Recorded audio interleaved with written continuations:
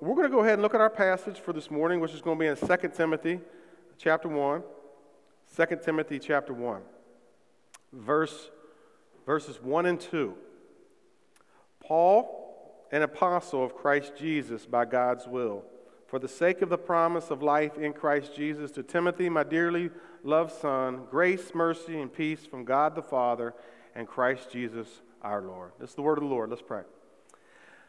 Father, we thank you that we can gather together this morning in your presence, Lord, to worship you, to us from heaven by the power of your Spirit through the Scriptures. And I pray that's what you would do now. Lord, we gather together, Lord, in your presence to hear all that you have for us, Lord. May we have open ears, Lord. May we feel and know and sense and believe that you are speaking to us individually and us corporately as a church in Christ's name. Amen. So we are going to start looking at the book of 2 Timothy here this morning. And we've titled this series of sermons, Vintage Seasoned Words to the Church. 2 Timothy was written by the Apostle Paul.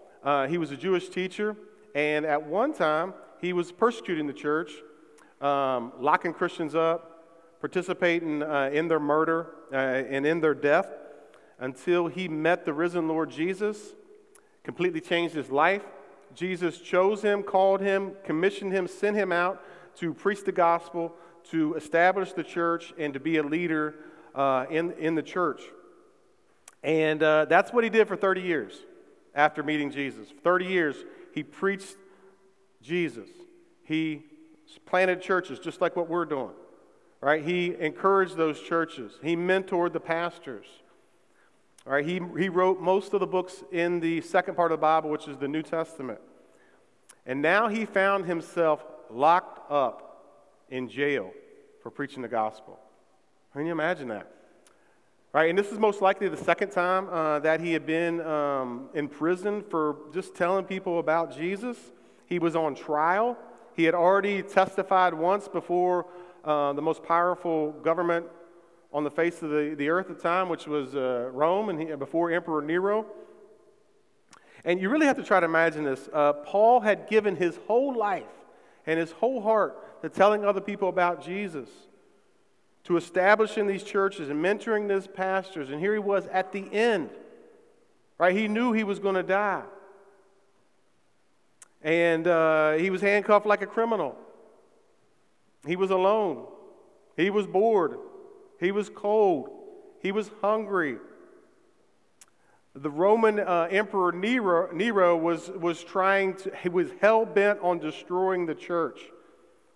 He was awful. History. He was a madman. He was awful. False teachers were infiltrating the church, causing all kinds of problems, leading people away, dividing the church.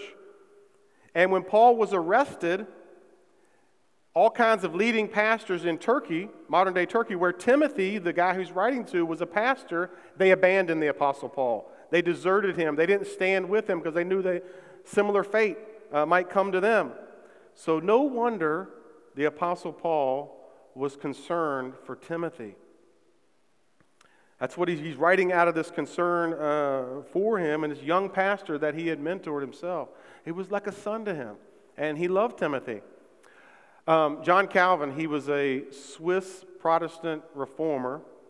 In his commentary on 2 Timothy, this is what he said.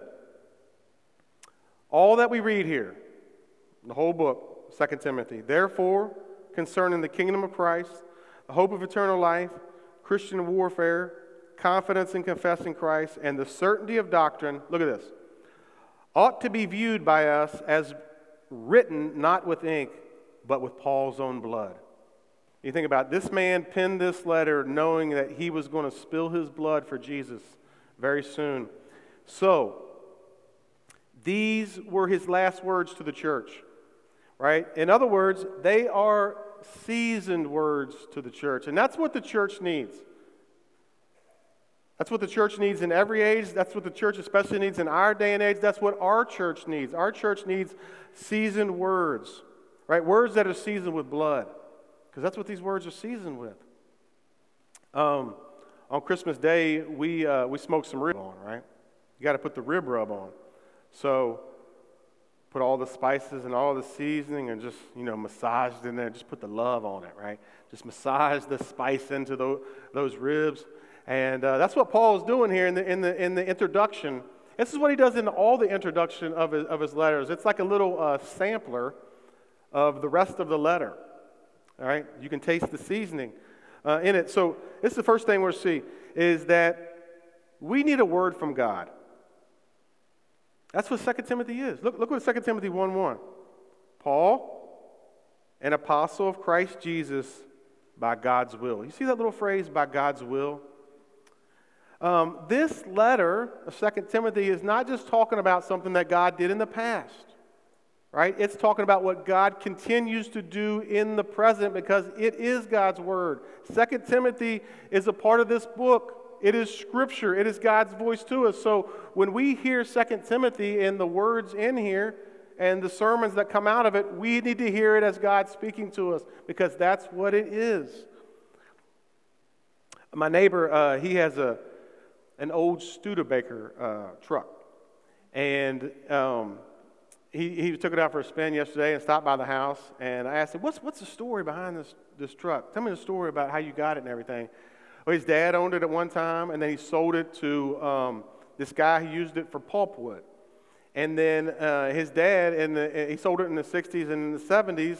He was driving the back roads around here and saw it out in the field just rusting.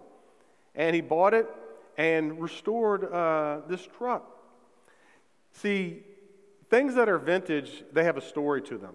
There's a story behind it. And that's what Paul is saying here, that behind his story is in this phrase, that's what he's getting at in this phrase, the will of God. All right, so what is the will of God? I like the rapper Drake, his definition. I don't like him as a rapper, but I do like his definition. God's plan. Yeah, I had one person nod their head to that. Not recommending that song, but anyway, I got to throw the hip-hop references in there every once in a while for my people. So Paul is saying this wasn't my plan. My plan was to persecute the church, throw these folks in jail, participate in their death, right? And then all of a sudden, out of the blue, I saw the risen Jesus, this one who I was persecuting, changed my life. This was not my plan. This was God's plan. 2 Timothy is a word from God about God. It's a word from him. It's God's will, God's plan, but it's about God. It's about the Creator God. It's about the everlasting God, the Creator of the ends of the earth. It's about the triune God, Father, Son, and Holy Spirit. This word from God is also an apostolic word. You see that? Paul, an apostle. Right? The apostles were the 12 dudes that Jesus selected to be with him during his ministry, and he commissioned them to go out and to lead the church. So Paul, referring to himself as apostle, said, listen, I'm on the same level as those guys. Jesus chose me later on after them. But I also saw the resurrected Jesus as well, and he chose me and sent me out to preach the gospel and to plant churches and to be like the dude in the church. So the apostles were the ones who established the church. They had authority throughout the church under the lordship of Jesus, and Jesus commissioned them to write Scripture. So what they wrote is on the same level as the Old Testament. What the apostles wrote is also Scripture. It is God's Word. So as a result, the apostles' teaching or the apostles' doctrine is still the true sign of a real church, an authentic church, or an authentic Christian. An authentic Christian is someone who believes what the apostles taught. Is committed to it. There are vintage knockoffs out there. Nothing wrong with that. Maybe you like that. That's fine. I'll give you an example. My wife Audrey, for my birthday, got me a vintage-looking map of West Virginia. It's super cool. Matter of fact, it's hand-drawn. It's a hand-drawn map of West Virginia, but here's the thing. It's really not old. It's not vintage. It's brand new. right? Which I'm super thankful. Don't hear me hating on my wife's gift. No, I was super thankful for that. But it's not really vintage. How do you tell the difference between a truly vintage church and one that's not? What do you think? Here's the answer. Do they hold tightly to what the apostles taught or not? That's the test. All right, that's what Paul said to Timothy in 2 Timothy chapter 1, verse 13. Hold on to the pattern of sound teaching that you heard from me. You see that? What you heard me teach and preach, that pattern, that distinguishable body of teaching, the gospel, you got to hold tightly to that. All right, in the faith and love that are in Christ Jesus. I remember one time, many years ago, I was teaching on the book of Romans. Very basic, straightforward, and I could see there was a man in the crowd that was getting visibly upset. Like he thought, it looked like he wanted to attack me, right? And I kept on going. So at the end, he came up and said to me, you know, Paul got some things right. Paul got some things right. Now, I was very nice, and I was patient. I didn't really respond to it, but here's what I thought. No, he got it all right. He got it all right because Paul's teaching and his writings, they come with the stamp of approval from Jesus himself. Because Jesus is the one who selected him and said, hey, you're in charge here. What you write is got my stamp of approval on it. All right, this is why the early church was devoted to the apostles.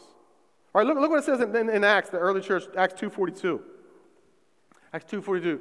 They devoted themselves to the apostles' teaching. You see that? They devoted themselves to that. They were committed to the apostles' doctrine. The church of the Lord Jesus in every age is summoned by Jesus to submit to the teaching of the apostles, right? To cherish it, to be devoted to these seasoned words of the apostles. And why might that be important? Why might that be important for us to be devoted to these things? Right? Because, well, we live in a culture that is opposed to the apostles' doctrine. There's a lot of press things to change them, to delete and edit what the apostles actually taught. There were times in a bygone era when you got bonus points for being a Christian. Bonus points, right? That's not true today. Right? There's no bonus points for being a Christian. Matter of fact, it's the exact opposite, right? That if you're devoted to the apostles' doctrine, the opposition will ramp up in your life. Right? Here's why. Here's what the apostles taught. The apostles taught there was only one way to God. That's not popular. Look at what it said. Look at what Paul said in 1 Timothy chapter 2, verse 5. For there is one God and one mediator between God and mankind, the man Jesus Christ. You see that? There's only one God, and there's only one way to that God, and his name is Jesus. That's what they taught. They taught that we're all sinners, and we all need to be saved, and from our sexual sins. Look what he says. Paul, 1 Corinthians 9 through 11. Don't you know that the unrighteous will not inherit God's kingdom? Don't be deceived. No sexually immoral people, that is, those who are practicing some type of sexual activity outside of one man, one woman in marriage. That's what sexual immorality is. Idolaters, adulterers, males who have sex with males, no thieves, greedy people, drunkards, verbally abusive people, swindlers will inherit God's kingdom. And some of you used to be like this, but you were washed, and you were sanctified, and you were justified in the name of the Lord Jesus Christ by the Spirit of God. This is the apostolic word that we received from Paul. Paul said it, by the way. I didn't say it. Paul said it, and he was sent by Jesus to say it. And here's why. Because Jesus loves all these diverse kinds of sinners, and he can wash them clean in his blood. That's why we got to hold to the apostles' doctrine. Right? If they believe in him and they repent in him, they will be justified before God. The apostles taught there would be a day of judgment for sin. Didn't you see that there in 1 Corinthians 6, don't you know that the unrighteous will not inherit God's kingdom? Do not be deceived about this. There will be a day of judgment. As a result, every one of us ought to turn away from the things that Jesus died to save us from and look to Him for salvation. Look to Him by faith. And that's why the second thing is important. We need a word of promise. We need a word of promise. That's a vintage season word right there. Look at 2 Timothy 1:1 again. Paul said, listen, I was called to be an apostle for the sake of the promise of life in Christ Jesus. Paul saying, listen, this wasn't my plan. This was God's plan. Here was God's plan. God sent me out to preach life. God sent me out to preach the life that can only be found in His Son, the Lord Jesus. In other words, God called me to preach the gospel. Right? See, that's the seasoned word that we're given by Paul is the gospel. That's the good news of life in Jesus Christ. Deuteronomy chapter 30, verse 20 puts it like this. And this is from the Message translation.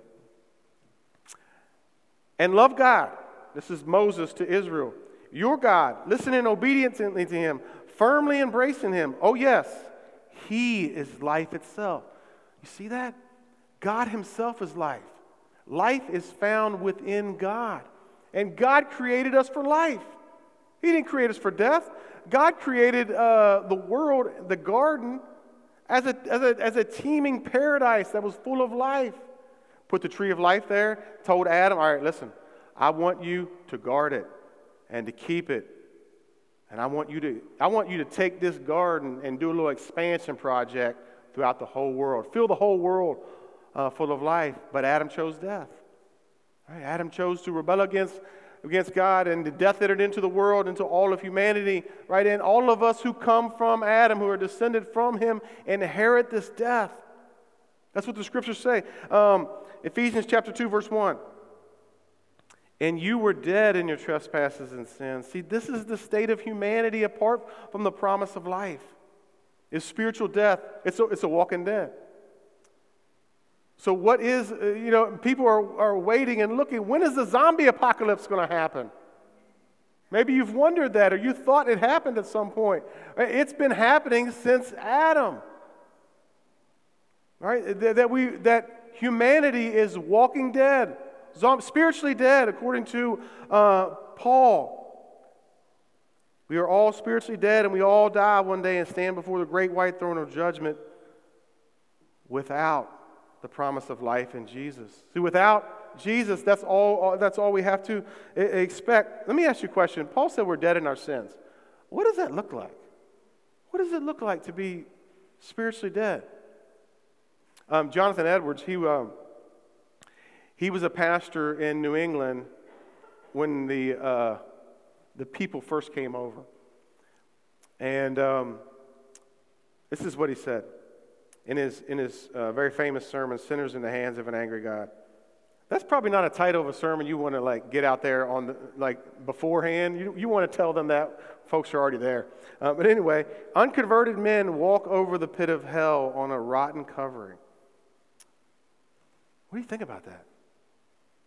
See, spiritually dead people don't like that. They don't think they're okay. This used to be me.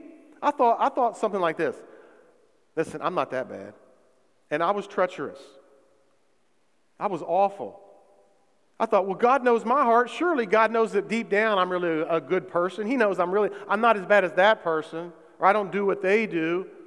Right? That's what spiritual death looks like. I didn't care about any of this stuff. I didn't have any desire to do. I didn't know who Jesus was.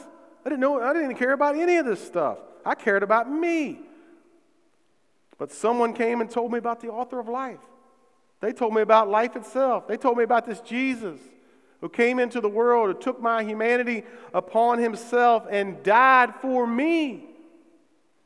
They told me that Jesus fell through the rotten wood for me. He took the curse of my sin upon himself. He was the author of life, yet he died. But 3 days later, he walked out of the grave and he appeared for over 40 days, over 500 people, and then he ascended into heaven.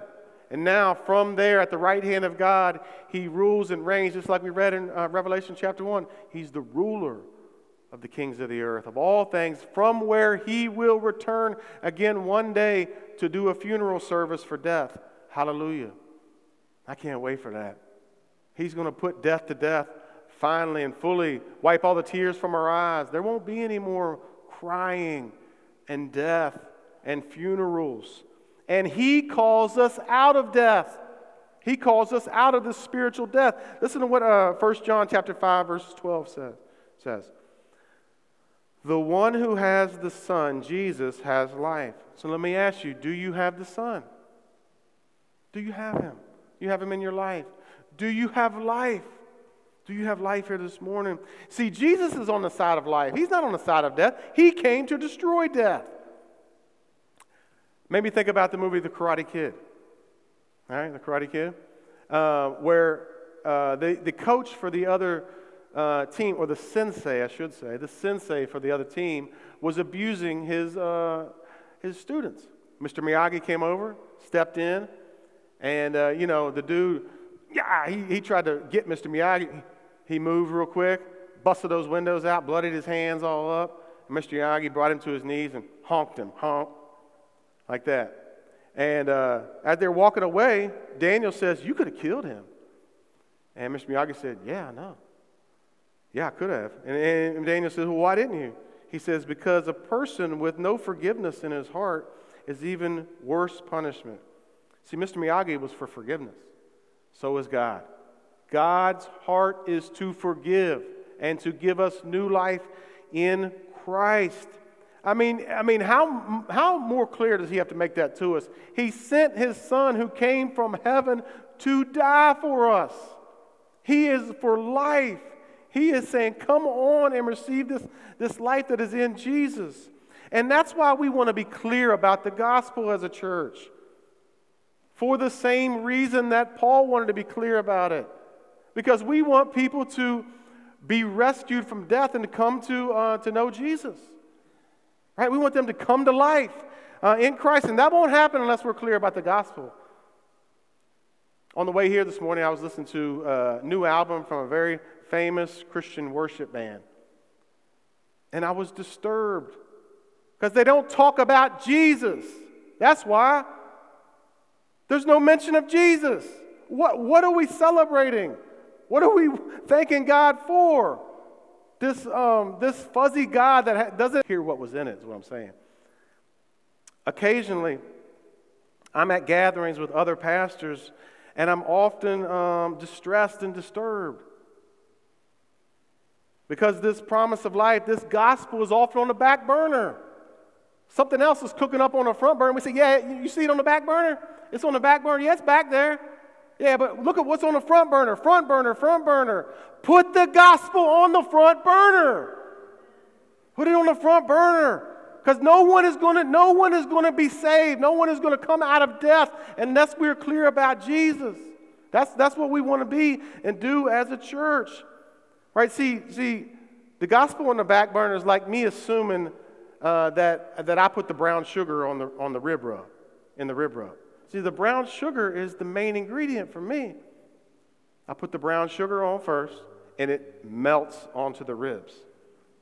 And then I throw the spices on top of that, and the spices stick to the ribs, right? And then I massage the love into it, right? Now, that may not be the best way. That works for me. It tastes good, right? See, the Apostle Paul right here in his introduction, right, he doesn't wait till the last verse to say, oh, yeah, it's about Jesus. Right up front, he tells us, this is what I'm about. I'm about this promise because this is what Jesus called me to do. This is what he sent me to do, and this is the main thing. Jesus. See, religion is so deeply ingrained into us that churches and Christians think that the Bible is about what we promise to do for God. No. The Bible is not about God. This is what I'm going to do for you. I read it. I see all the rules and everything in there.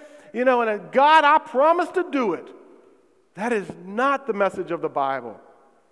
Here's the message of the Bible. He, God, raises dead sinners who cannot lift a finger to save themselves from spiritual death, and He gives them new life.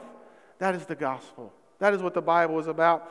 And this life, this promise of life in the Scriptures is not in us. It's not in our strength. It's not in our ability. It's not in our wisdom. It's not in our education. It's not in our wealth. It's not in our race. It's not in our president, and I don't care which president that is. It's not in our nothing. It is in Jesus. It is in Jesus. I love how this ends here, this verse 1. That God called me according to the promise of life in Christ Jesus. That's where life is found. Life is found in the Son. That's where life alone is found, is in Jesus. See, and this is why all these things is why we need a word from courageous men. 2 Timothy chapter 1, verse 2 says, to Timothy, my dearly loved son. See, this is who Paul was writing to. He was writing to Timothy. And Paul calls him here, my beloved son, because Paul shared with him this promise of life in Christ Jesus, and he was born. I mean, like he was born spiritually. And Paul took him underneath his wing, and he apprenticed him and mentored him and taught him and discipled him. And Timothy followed him everywhere he went and watched him and learned from him. Paul said things like this, you know about my suffering. You know about my life. Timothy, you saw me. This is what Paul did for him, and Paul loved him like a son. Paul knew that his impending death would tempt Timothy to fear for his own life. Oh my gosh, this happened to my mentor. What's going to happen to me? So Paul writes to him to strengthen him, call him to be courageous as he was. What is courage? What is courage? Courage is not the absence of fear, but it is acting despite it. It is when you're afraid, doing what you know is right. Yeah, courage is, this is a scary situation here. You know what I mean? I need the Lord to help me here. Yeah. And then trusting Him and obeying Him in that. My girls last year started horseback riding lessons. And some of the horses are branded. They're branded. Courage has always been branded onto the church as a mark of the ownership of the Spirit of God. It is boldness and courage. Look, I'll give you an example. Acts chapter 4, the religious authorities were clamping down on the church, and the apostles telling them, stop telling everybody about Jesus, stop all this church madness, stop meeting together and doing what you're doing. And this is what Acts says, Acts chapter 4, verse 13. When they observed the boldness of Peter and John, these apostles, and realized that they were uneducated and untrained men, they were amazed and recognized that they had been with Jesus. Let me ask you a question.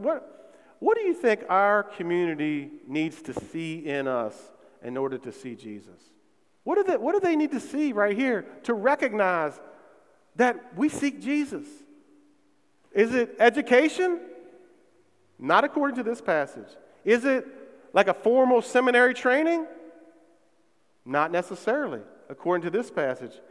Here's what it is. When they observed the boldness, when they observed the courage, that they had the guts in Jesus to say it and to do it, that's when they knew that they had been with Jesus. And here's the lie the American church believes right now. Maybe you don't know that because you've been with us.